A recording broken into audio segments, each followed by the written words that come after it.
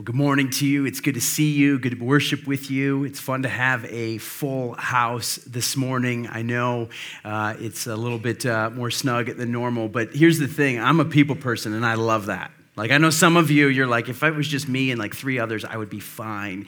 And to that, I just want to say, well, you got to get ready because heaven's going to be pretty crowded.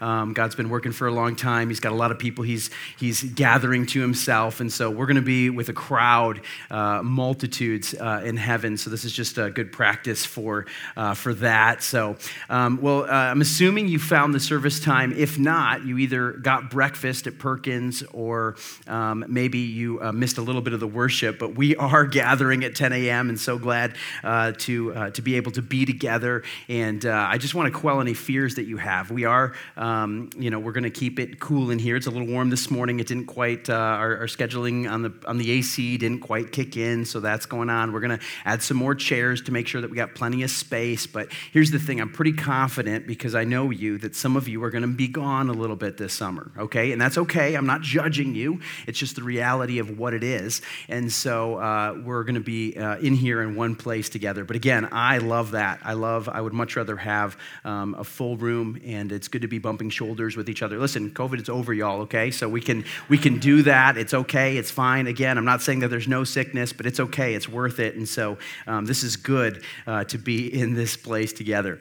Well, hey, I'm so excited to get into the Word of God this morning, so I just want to invite you, if you have a copy of Scripture, to pull it out and make your way to the book of Hebrews. Many of you have our Scripture journals, and that's a great place to take some notes. If you don't have a copy of Scripture this morning, we would love for you to be able to see it for yourself and to be able to follow along on your own. And so I'd encourage you, there's a Bible underneath one of the seats in front of you, and so you can grab that. You can open that up and find that. If you need to use that table of contents to find Hebrews, we're in Hebrews chapter 4 this morning, looking at the end of 4 and the beginning of chapter 5. And we're in a series that we are following along with what God is doing and teaching his people here through this book of Hebrews.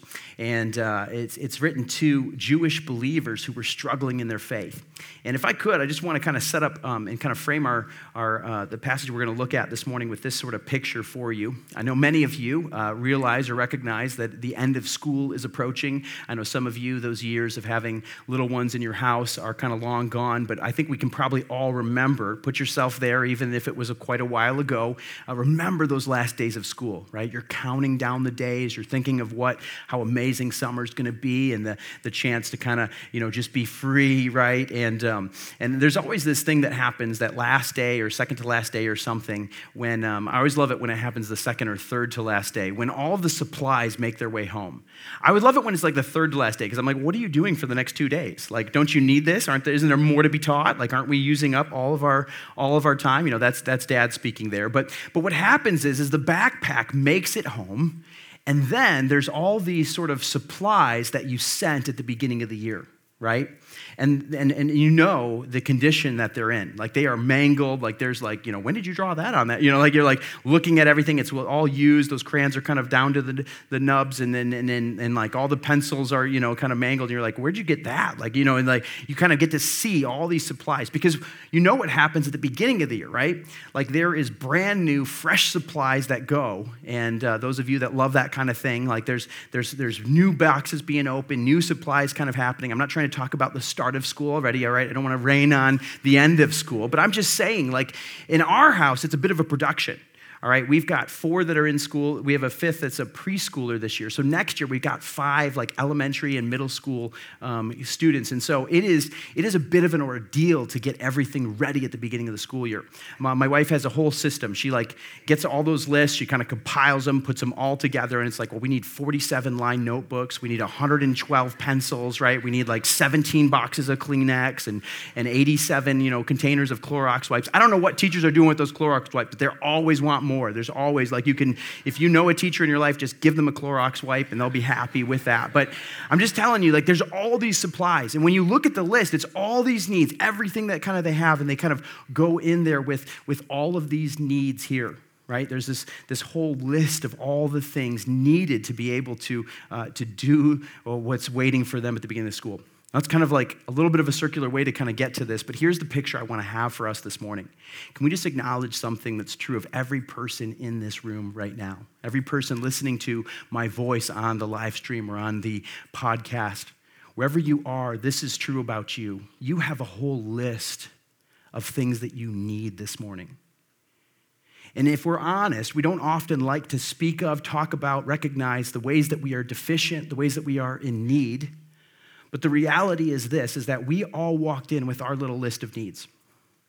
And some of us, we try and convince ourselves that we're not that needy, right? We have maybe a couple things, or maybe we even get ourselves to the place that I'm fine, right? I don't need much. But I think in moments of honesty, and if we could this morning, to just sort of acknowledge that I think every one of us walked in here this morning with something that we are deficient in. And I'm not just talking about like physical needs, those are important. I'm not necessarily talking about like temporal sort of needs, like I need new tires on my car. Well, maybe you do need new tires, right? Some of you want new tires, there's a difference, right?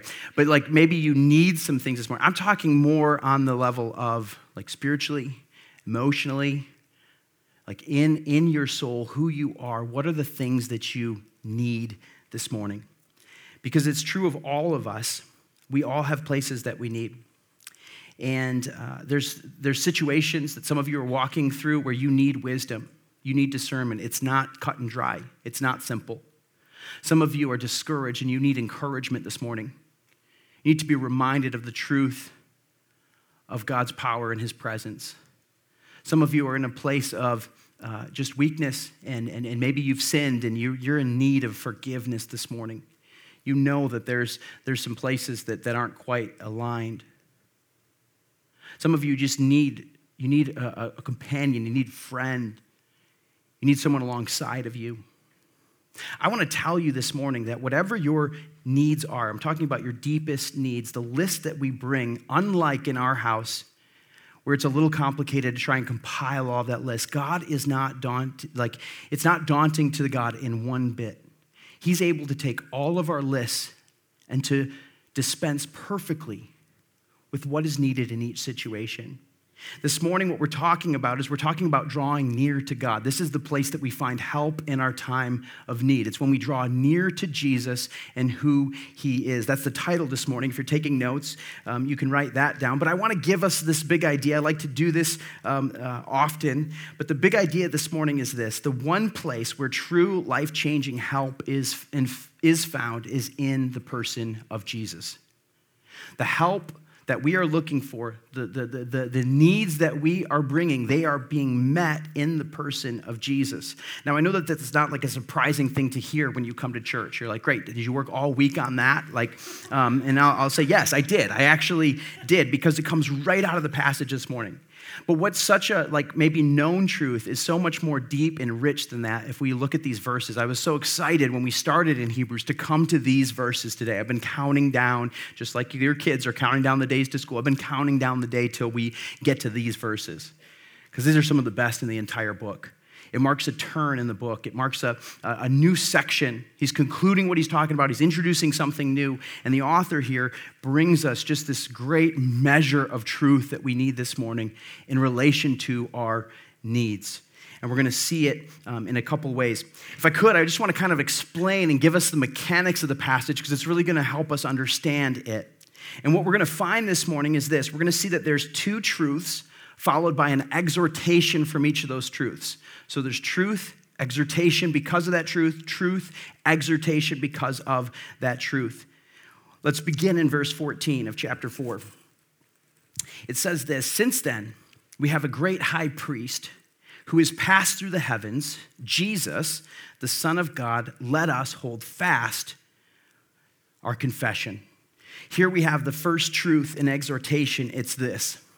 Because Jesus is our great high priest, let us hold fast to our confession. Do you see the formula there? Because of Jesus, because of who he is, our great high priest, our response, the exhortation to us, is to hold fast to our confession. Let's see it there in the text. It says, in verse 14, it says, "Since then." This could be translated because, right? We understand this to mean because. Because Jesus We have a great high priest who is fast through the heavens, Jesus, the Son of God. Because this is true, then we are to respond to it. And here's where the author knows that we need this reminder here this morning, is that because if you are following along, you were here last week, the passage immediately before talks about the exposing the nature of the Word of God and what it does to our souls. It says that it's sharper than a two-edged sword, that it pierces to the division of soul and spirit, and that it leaves us exposed and vulnerable before the Lord. And so here in this place of being vulnerable, of being exposed, of maybe seeing like, well, that's the part I'm trying to cover up, right? Like I don't want someone to know that. And it's saying God knows this part, but rather than being, when we're exposed, when we're vulnerable, that's when we're at our place of weakest and most vulnerable. What he's saying is no, you don't need to respond in fear, right? Or recoil from this, but rather you have a great high priest who loves you and who is working on your behalf. That's the idea here. And so it's like we need to hear this. We don't find Jesus in this spot of judgment. We find Jesus in this place of advocate. And what we're going to do is we're going to return to this theme of high priest, this role that Jesus has many times as we continue through Hebrews. Because this is a theme that we're going to build out. We saw this at Easter, if you were here with us at Good Friday and at Easter. We have this great high priest, and he is great because of who he is. Notice, it says that he has passed through the heavens. He is God himself, come down to dwell among men.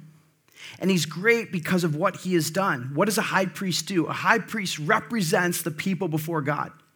So the Son of God, God himself, is representing us before God the Father. He's advocating on our behalf. And so in Jesus, we find that we have an advocate. In Jesus, we find that he's interceding. And in Jesus, we find that we have a friend. Like he is the one who is doing this. And so because of Jesus being a great high priest, what do we then do? Well, we hold fast to our confession. We hold fast. And hopefully this should sound familiar. He's saying, hold on to that truth that we believe. Don't let go.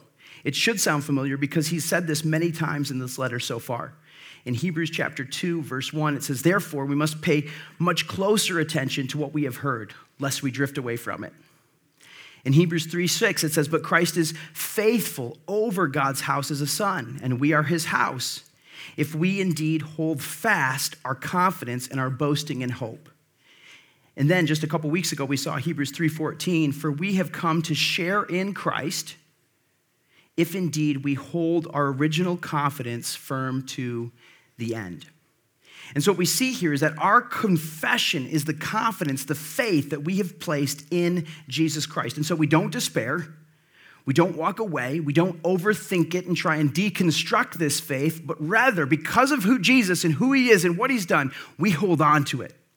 And we keep holding on to it, and we don't walk away. This is the idea that the author is going to continue to build out throughout the rest of the letter. But before we go any further with that, we don't take our eyes off Jesus, right? He's our great high priest. Let's look at the second truth in the second exhortation. It comes in verse 15. It says, because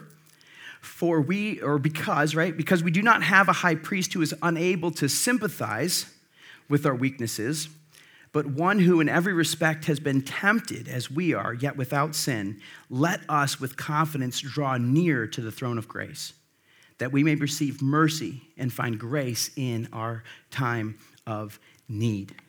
Here is the second truth in the second exhortation. It's this: because Jesus is our sympathetic high priest, let us draw near to the throne of grace. So because Jesus is our great high priest, let us hold fast to our confession. Because Jesus is our sympathetic high priest, let us draw near to the throne of grace. Now, here's the thing. You and I might be tempted to wrongly assume that because Jesus is our great high priest, right? And that's the picture that we've seen so far, like high, lofty, lifted up, right? That's where the book began. Jesus is great.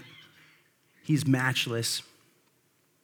And because he is in and from the heavens, how could he possibly relate, right? How could Jesus truly understand anything that I'm going through in this world and this kind of place that we have? And so here, It's kind of a unique word that's applied to Jesus, but it says that we have a high priest who is unable to sympathize with our weaknesses. I don't know that we often think about this word, but you know that Jesus is a sympathetic high priest. That word sympathize, sympathetic, it means that he can relate, he understands, he knows. And this isn't some intellectual knowledge, but he knows because he himself has experienced it. That's what it's saying here. He knows what we are experiencing, and because he can help us out. Hebrews 2:18. It says, as we saw this weeks ago, but it says, for because he himself has suffered when tempted, he is able to help those who are being tempted. He's able to help those who are being tempted. I'm hearing a bit of a ringing in my mic. Are you guys hearing that ringing as well? I'm wondering if there's anything that I can do. Is it okay out there? Okay, I'm getting shaken heads. Some are saying yes. Depends on maybe where you're seated. So some of you are in the good spot. So if it's bothering just me, then that's great. If not, we'll see. But I don't want you to miss this because this is so good. See, Jesus knows what we are experiencing, and so because of that, because he himself has felt that same temptation, he can help us. Let's look at it. Let's look at the text and understand this. It says, but he's in every respect, he has been tempted as we are, yet without sin. Now let's be clear what this doesn't mean. This doesn't mean that in every way that you've been tempted, Jesus has been tempted in that exact same way. Jesus has never been a woman, all right? He was born a man, and so there might be some unique challenges, some unique temptations or things that come to you, being if you're a woman, that you experience that maybe isn't indicative of him. And so he hasn't experienced that exact same thing. Jesus was single. I think it's a good reminder sometimes. I know it feels like the goal or sort of the place that happiness is found is in, one of the places is in marriage. And those of you that are single, I think it's a good reminder that Jesus was single. And he lived his entire life never married. And so there's some unique temptations, some unique struggles that happen. Don't get me wrong, marriage is fantastic, but it does bring with it a couple of unique struggles. And so there's maybe some things that arise out of marriage that Jesus never struggled with. There's other things like Jesus never had a smartphone.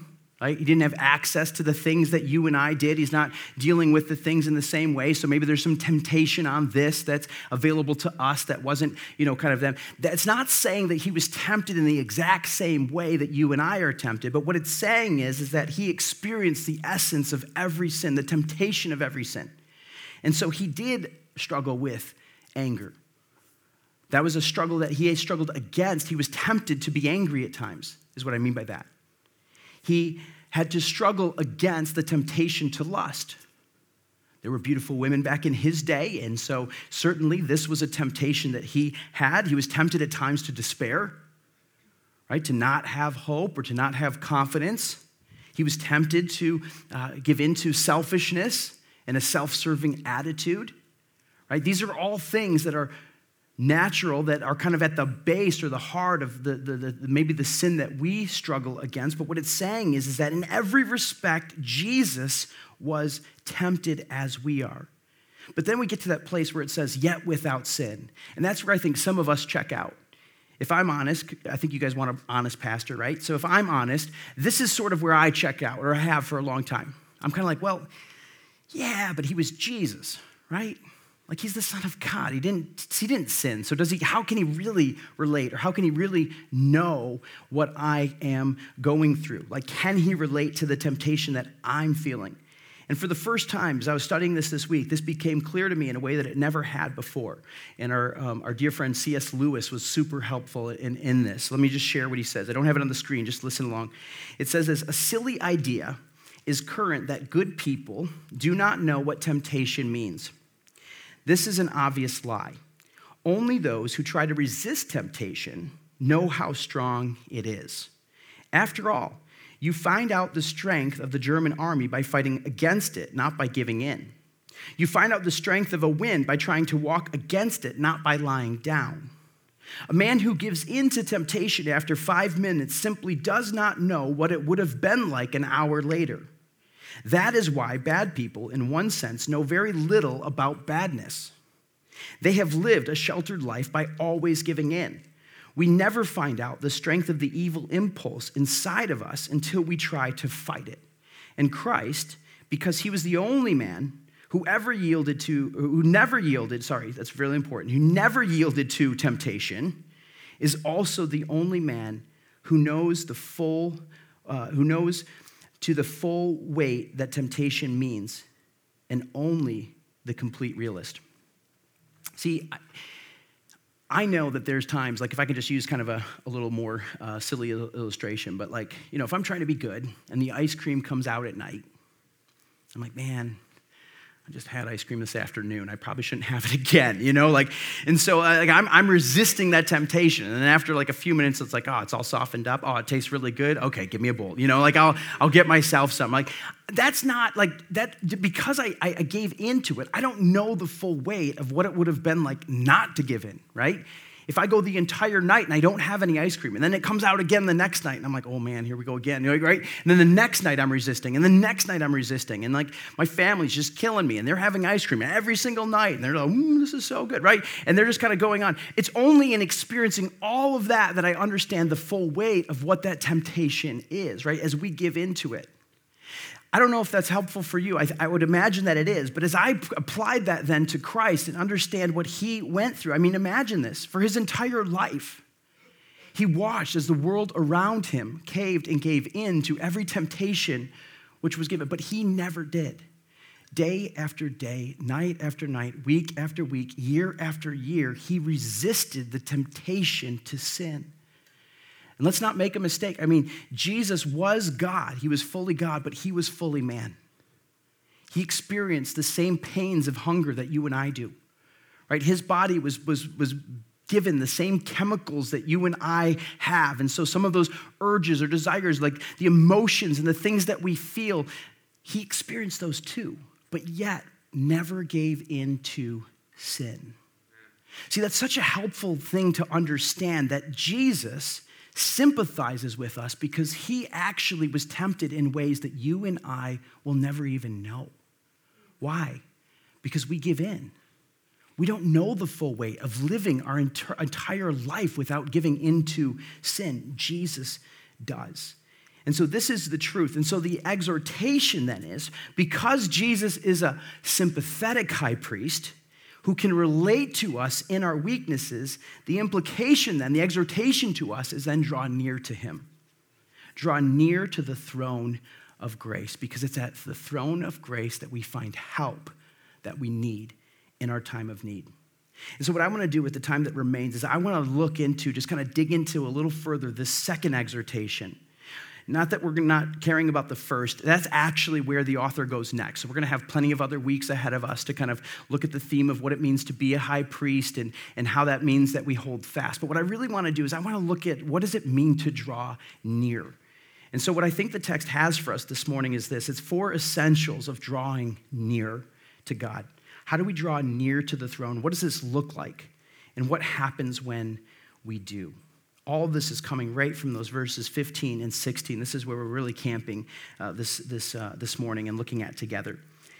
But it says this again, let me read it. It says, "For we do not have a high priest who is unable to sympathize with our weakness, but one who in every respect has been tempted as we are, yet without sin.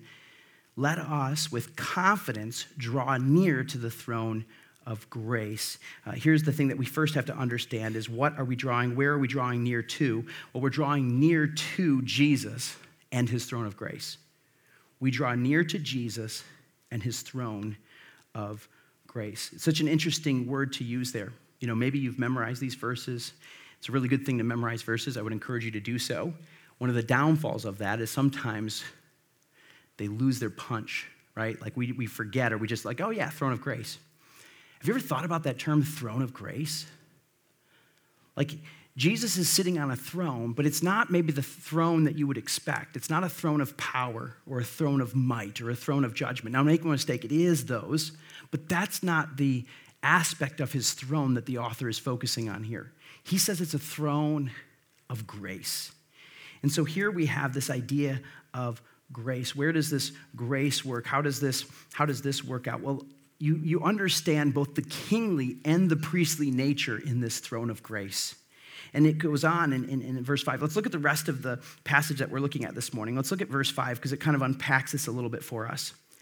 In verse 1 of chapter 5, it says, "For every high priest chosen among men is appointed to act on behalf of men in relation to God, to offer gifts and sacrifices for sins. He can deal gently with the ignorant and the wayward, since he himself is beset with weakness.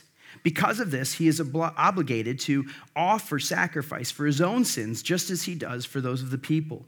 And no one takes this honor for himself, but only when called by God, just as Aaron was." Let's pause there for a second.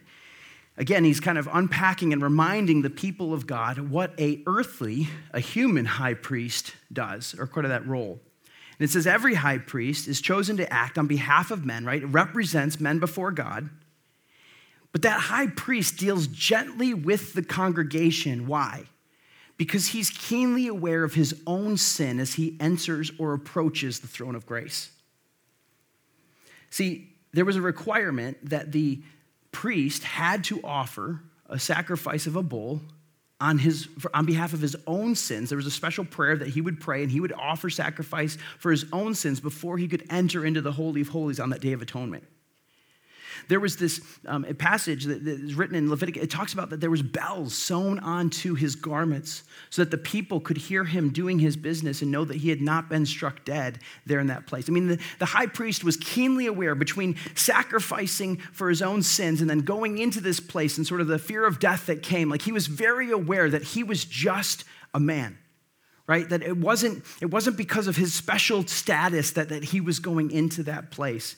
And so because of that, he was able to help others. He dealt gently with the ignorant and the wayward, because he recognizes that he himself was ignorant and at times wayward.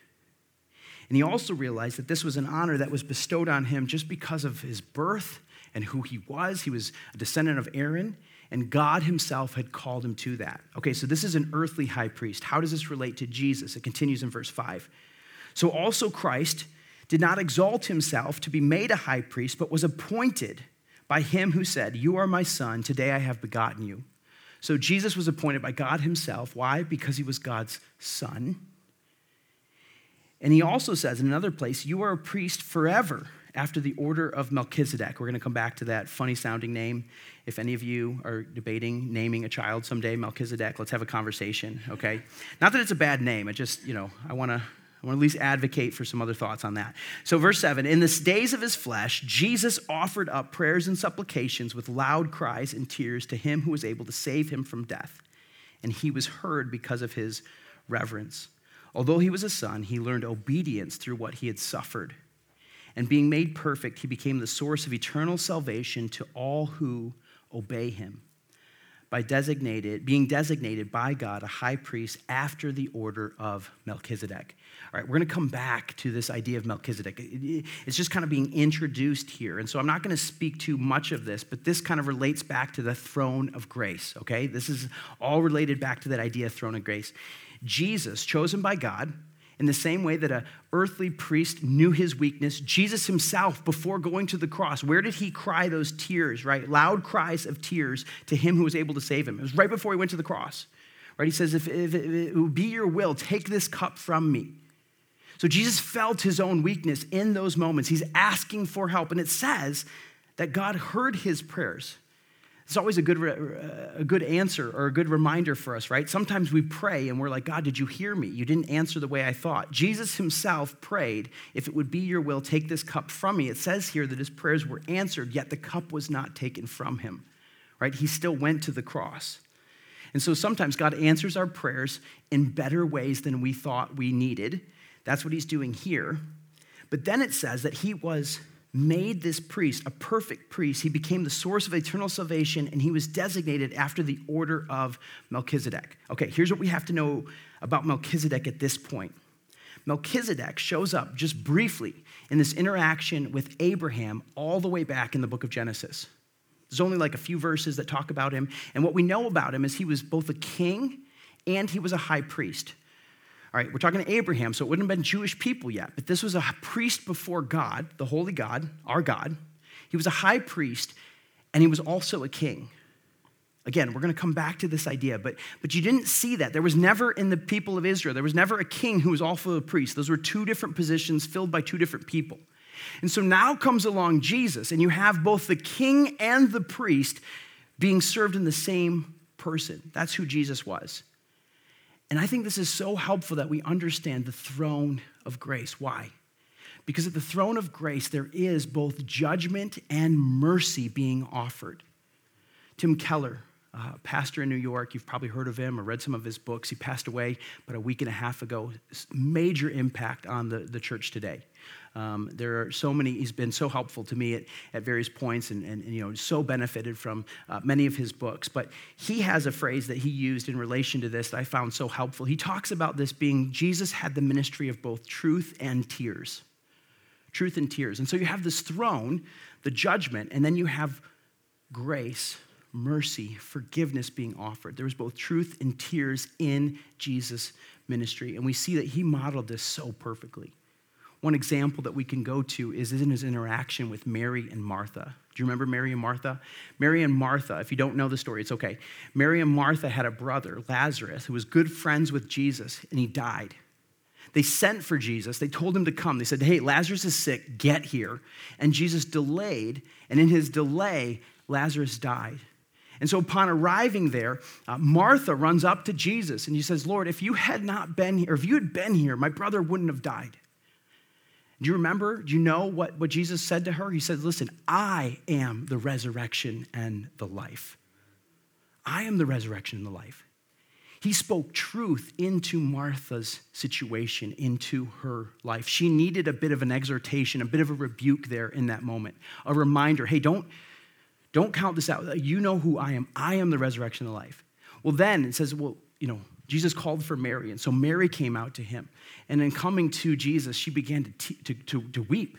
And it says the people began to weep. And Jesus, upon seeing Mary, upon seeing the people, what did he say? What did he do to Mary? Was it the same thing? Did he remind her that he's the resurrection and the life? No. It says, the shortest verse in the Bible, Jesus wept. He responded with just tears. He didn't say a thing. And he just cried with Mary there in that moment. What kind of God do we serve that in that moment knows exactly what is needed in that place? And haven't we all been in that same spot? Sometimes the things that we need, when you walk in here or you sit down and you open up scripture or you meet with a friend, and what you really need is to kind of be hit upside the head with like a 2x4 of truth, right? Like God sometimes is just like whack, just like kind of, you're like, okay, I needed that. That was good, okay? Like other times you don't need the truth. You need tears. You need to just know that God is compassionate and he is present and he is there and he loves and there's forgiveness and there's mercy, and both are found in the person of Jesus Christ. So when we draw near, what we're drawing near to is Jesus and his throne of grace. That is what's so amazing about the cross. You guys have to understand this. The cross is where Jesus perfectly satisfies the holy, righteous judgment of God, and yet displays the perfect, loving, forgiving mercy of God. Both are met.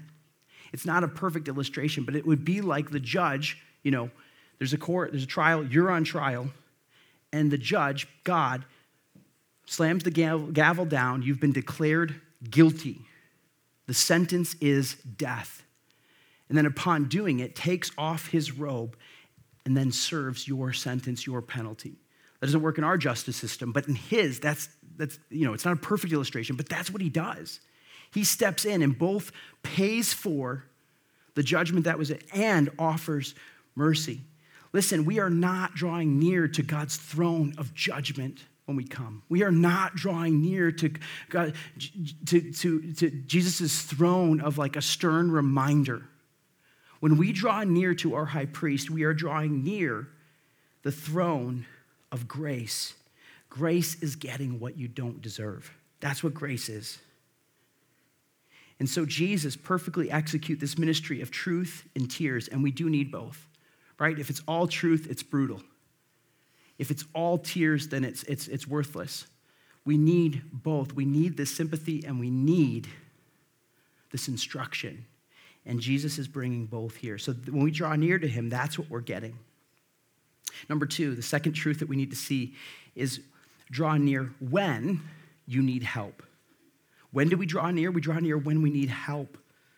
Notice it says, let us then, with confidence, draw near that we may receive mercy and find grace to help when? In our time of need. Let's look at first the idea of our let us draw near. That is a continual offer, okay? I think this is so good for us that continually we are being welcomed into that throne of grace. God doesn't have office hours, okay? You try and call the office on a Monday, it's going to ring. You're going to get our voicemail. There's office hours here. God doesn't have office hours. Like when you come to him, when you approach him, he's like always answers. He picks up every time. Don't you love that when you have a friend, by the way, that always answers? I have a few friends like that I like, when I call them, every single time they pick up.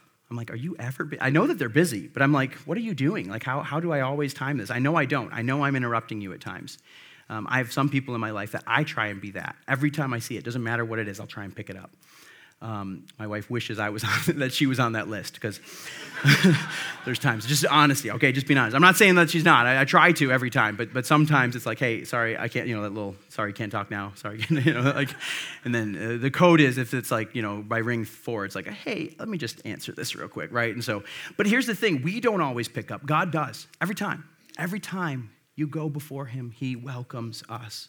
There's not a quota, like you haven't used up, like, well, this is the 3rd time this week. Are you serious? Right? Like you already got your punch card filled up. You got to wait till you get a new one. Right? Your account is on empty. There's no more withdrawals this time.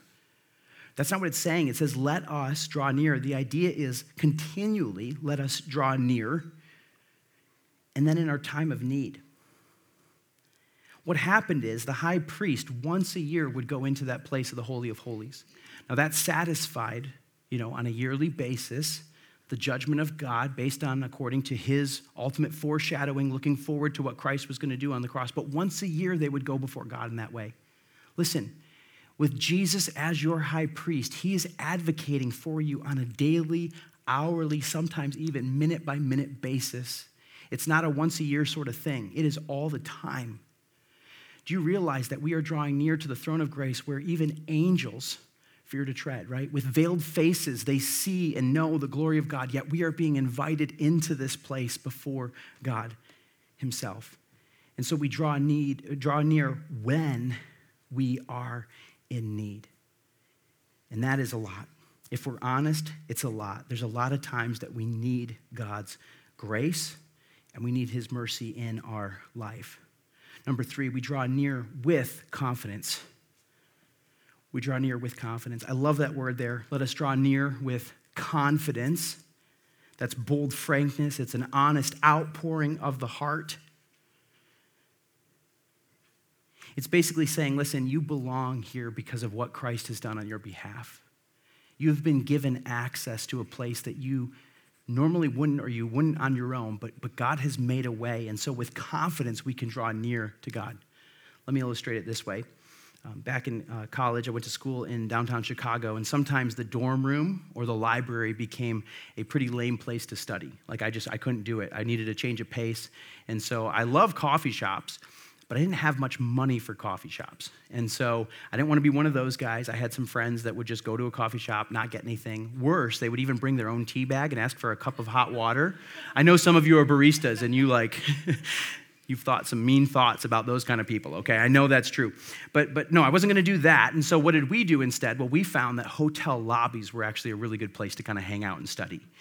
They don't know who you are. They don't know if you're a guest or not. And so we would kind of just walk into these hotel lobbies and we would just hang out. And there's some really nice hotel lobbies in downtown Chicago. I can give you a list. If you want like my top 10, I'll tell you all of them. We would just go and like kind of surf between different lobbies, and we would just kind of, we wouldn't frequent them too much. So we became regulars. Like, oh, you're back again, Mr. So we would kind of, vary it, but we would go in there and we would study. But if I'm honest, I always had this feeling, like I didn't know how they were going to tell, but like, I always had this feeling like somebody was going to come up with like a name badge and be like, hey, are you guys supposed to be here? And at that point, I'm just going to cave and I'm going to be like, no, yeah, sorry. Yeah, no, we are not staying here. We're not guests. We'll leave. We'll go to a different hotel lobby. I always thought that was going to happen. And so there was always, I never like totally got comfortable. I always felt like I had to kind of like watch over my shoulder, like really look like I'm, like, what does a guest of this hotel look like? Like I'm trying to like embody that, right? And so recently, many of you know, I got a chance to go to Israel with our oldest daughter, and we were staying kind of near the King David Hotel, which is kind of a cool hotel. A lot of famous people have stayed there, and all the famous people that have stayed there like have a signature that's like on the floor. And so I wanted to show Ellie that the floor, and so we went to go into it, and then there was this like gate, and this little guy standing there, sort of like, I don't know what he was doing, checking ID or something like that. So I channeled all of my college studying confidence, and I just said, shalom, and just walked like right past him. And he didn't say a thing. And Ellie was like, Dad, was that guy, like, what's he? And I'm like, I don't know. We're just let's look at it and we'll go, okay? And so we knew that we had no business being in there. And I don't know if they even care, but it felt much more like kind of covert and kind of, serious than it did at the time. But here's the thing, right? I'm guessing the last time that you stayed in a hotel, like you paid for a room and you were actually staying there, not for a second did you think twice about going and sitting in that hotel lobby, right? Like that's not even a thought in your mind. Of course you can go and sit in the lobby. You can take your laptop, you can work on something. And many of you have. Like you've gone down to the lobby to kind of get a little change of scenery, and you've just sat there and you've just worked. And you never once thought for a second that somebody's going to come and kind of call you out and be like, hey, do you belong here? Why? Because you did. You belong there. You can just walk in with confidence. I'm telling you, we have to understand how incredible this truth is. Like we haven't paid our own way into the throne of grace, but Jesus paid our behalf. He's given you the VIP credentials. And you can approach that throne of grace with confidence, with boldness. You don't for a second have to think that you don't belong there. If you are in Christ Jesus, he paid your way. And you can walk in like you are his child because you are. Right? In the same way that my son like runs into my office with no fear or trepidation, he's running to dad. He doesn't care if there's a meeting or something going on. He comes running right in there. Why? Because it's dad. And I'm telling you that you too can walk into the throne of grace with confidence because of what Christ has done on your behalf. How incredible is this truth, church? I mean, how great is our God that he gives us this ability to walk in with confidence before him. And what are we coming for? What are we trying to get? It's this: we're drawing near for great mercy and grace. You see what it says there? It says, let us with confidence draw near to the throne of grace. Why? That we may receive mercy and find grace to help in our time of need. Mercy is not getting what you deserve. Grace is getting what you don't deserve. Those are a couple definitions I like. Not mercy, not getting what you deserve. Grace, getting what you don't deserve. What do we need mercy for? Well, we need mercy for our past. Right? In our past, we have sinned. And we deserve judgment. We deserve eternal punishment. We deserve separation from God. And so with mercy, he restores us in relationship to him. He welcomes us and he speaks truth and life into our lives. He gives us mercy for our past. And sometimes our past is what keeps us from God. We think that we got to clean ourselves up with first. Man, some of you, and maybe if I'm speaking to you, then yes, I'm speaking to you in this moment. But some of you, I've heard this before. I don't want to get baptized. I want to get to a better spot first. Right? Like I got to get to a good spot. And I think what we see in Scripture is baptism is the beginning. Right? It's the start of that journey. And so sometimes in a small way, if I could just use that, like that's a really good example of like, well, I need to get myself kind of in this spot before I can do this. And what Jesus is saying is, no, as you come to me, you get mercy for what happened in the past. But then you also find grace for your time of need. That's what we need for our present and for our future. Grace is power in our life. Grace transforms. The more that you understand the grace of God and how much he is giving you that you do not deserve, the more that will change you. We obey not because we're trying to earn anything. We obey because we have been made new by the power and the blood of Jesus Christ. Right? We don't deserve that. And so grace changes our present and our future. Grace transforms who we are.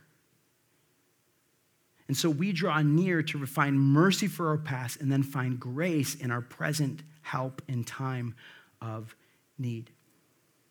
And I just want to tell you this, church, that we need to do this regularly. If you haven't come before God in this way in a while, this is something that is available to you at all times. And if you've never come to God in this way, I just want to tell you the truth of the gospel, that Jesus came to pay a price that you owed but never could pay.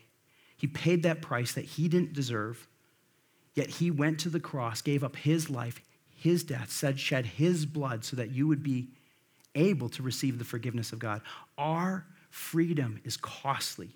It was paid for by the blood of Jesus Christ. And because that price has been purchased, we now have access into the throne of grace, the eternal God over all of creation, right? The holiest, most holy being in the world, or in all of the universe, right? He's over the universe. He's outside of our universe. He's welcomed us into his presence, into his very, very relationship with him through what Christ has done. And so many of us, we come with that list, right? And we're like, well, I'm going to try and find this, or I'm going to check this out, or I'm going to kind of work on this, or surely God doesn't want this. And he's like, no, give me the whole list. Like, I'll take it all. What do you got? What else do you need? What else do you need? What else do you need? You're going to find it in my grace and in my mercy, and he is perfectly able to execute and give you exactly what you need this morning. So listen, church, what Jesus is asking for from you is nothing but your desperation. We don't bring anything to that throne of grace but our need. I think it was Luther or somebody that said something like that. Like, the only thing that we contribute to the gospel is our need for it, the sin that requires it. That's what we bring. And that's all that Jesus expects from you. He wants you to come desperate, needy, in a place of brokenness, in a place of submission. And some of us, we need to hear this morning. Some of you, you need not the ministry of truth this morning. You need Jesus' ministry of tears, that he sees you, that he knows what you're walking through. He can sympathize with your weakness. And he's not wagging his finger at you. He's not giving you another list of all the things. He's saying, hey, give that to me. Let me take that on myself. I have already paid for that. There's nothing that you can do to add to that, what I have already done. Hand that over to me, and I will give you grace that you need in your time of need. Some of us need to be reminded of that truth this morning. I hope that this serves for us as a huge encouragement for who our Jesus is. That's what it was meant to be to the people that were being written to. They were struggling. They were questioning. They were weary. And he says, hey, don't forget who it is that we are worshiping. It's our great high priest, and he understands. And so let's not pull back. Let's draw near. Let's come closer, and let's receive what he is offering through his loving grace. Let's pray.